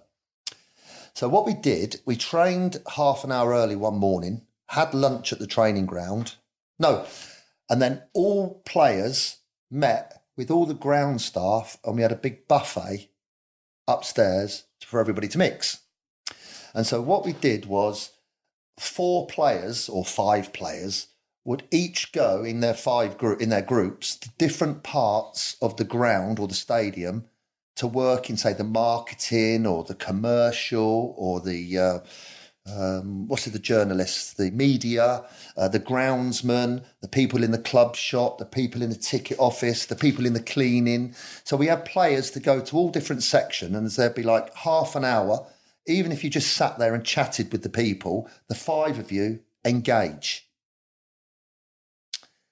When I left Leicester, someone wrote that I made the players clean the toilets at the stadium, and that was one of the reasons they sacked me. So basically just using a situation and just making a story of what they want from it. Yeah. Yeah, but the whole intention of why you've brought everybody together. Yeah, bring this like a community. And look at Leicester now, they are that, aren't they? Yes, absolutely galvanised, top to bottom. The owner is with them. The manager's right with them, and it has been for years. When we were at Leicester, the chairman, Mr. Mandaric, he took us to he paid for us to go to Troon in Scotland. Golf course. Yeah. And there's a hotel there overlooking the golf course, the 18th. When I love golf, like, I was like, wow, what a great place to go. I've never been anywhere like that before. Lovely hotel. And anyway, we had a nice training centre. We'd go and train. And then we trained like a couple of days, a couple of afternoons or 3, whatever, a day in the training. So on the last night, we allowed all the players to stay up till about 11 o'clock and have a few beers before the flight the next day home. When the players had gone to bed, the staff all play cards. We were overlooking the 18th green at the Troon. I lost the card game, and the forfeit was for the loser to go out of the hotel, across the little lane, which is like 5 yards wide, through the bushes, which was the rough, onto the fairway, go down the fairway to the 18th green at Troon, get the 18th flag, and bring it back, and we'll take it with us back to Leicester, right? As I was like, this is us. Like, you know what I mean? Like, you know, in the war films. William Wallace. Yeah, like that. So we all thought it was a good idea. There's about 10 staff. I lost. I had to go out and get the flag. So just as I crept onto the green, right, as soon as you stepped onto the green, the floodlights went boom. It was like a scene from The Great Escape.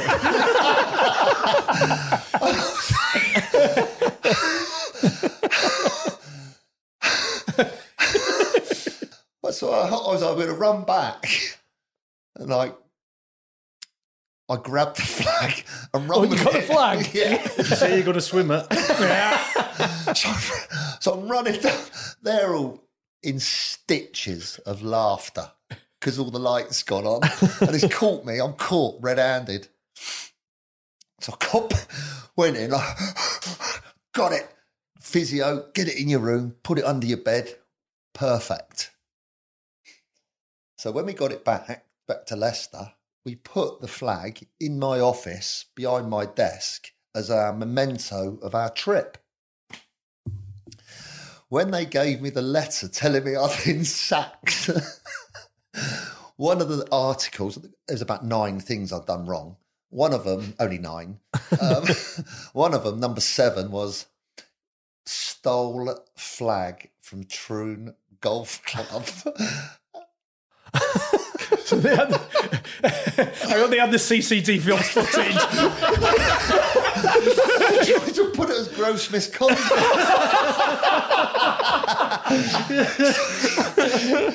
So when you're in this situation, the League Managers Association, they come down and represent you, and you have to sit down and you show them the document.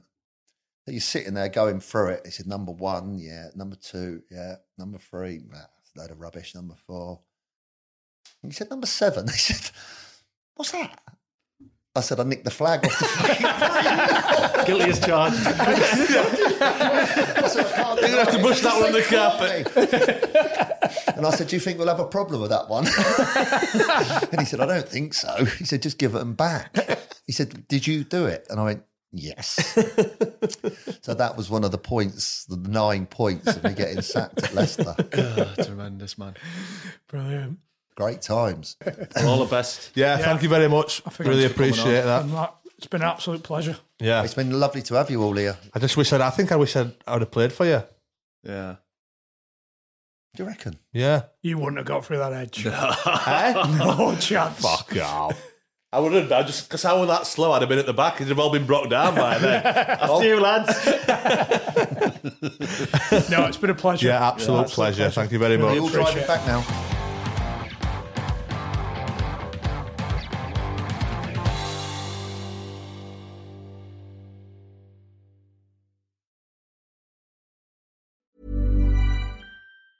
Mom deserves the best, and there's no better place to shop for Mother's Day than Whole Foods Market. They're your destination for unbeatable savings, from premium gifts to show-stopping flowers and irresistible desserts. Start by saving 33% with Prime on all body care and candles. Then get a 15-stem bunch of tulips for just $9.99 each with Prime. Round out Mom's menu with festive rosé, irresistible berry chantilly cake, and more special treats. Come celebrate Mother's Day at Whole Foods Market. Planning for your next trip? Elevate your travel style with Quince. Quince has all the jet-setting essentials you'll want for your next getaway, like European linen, premium luggage options, buttery soft Italian leather bags, and so much more. And it's all priced at 50 to 80% less than similar brands. Plus, Quince only works with factories that use safe and ethical manufacturing practices. Pack your bags with high-quality essentials you'll be wearing for vacations to come with Quince. Go to quince.com/trip for free shipping and 365-day returns. When you make decisions for your company, you look for the no-brainers. And if you have a lot of mailing to do, Stamps.com is the ultimate no-brainer. It streamlines your processes to make your business more efficient, which makes you less busy. Mail checks, invoices, legal documents, and everything you need to keep your business running with Stamps.com. Seamlessly connect with every major marketplace and shopping cart. Schedule package pickups and see your cheapest and fastest shipping options from different carriers, with rates up to 89% off USPS and UPS rates. And with the Stamps.com mobile app, you can take care of mailing and shipping wherever you are. Make the same no-brainer decision as over 1 million other businesses with Stamps.com. Sign up with code PROGRAM for a 4-week trial, plus free postage and a free digital scale. No long-term commitments or contracts. That's Stamps.com. Code PROGRAM.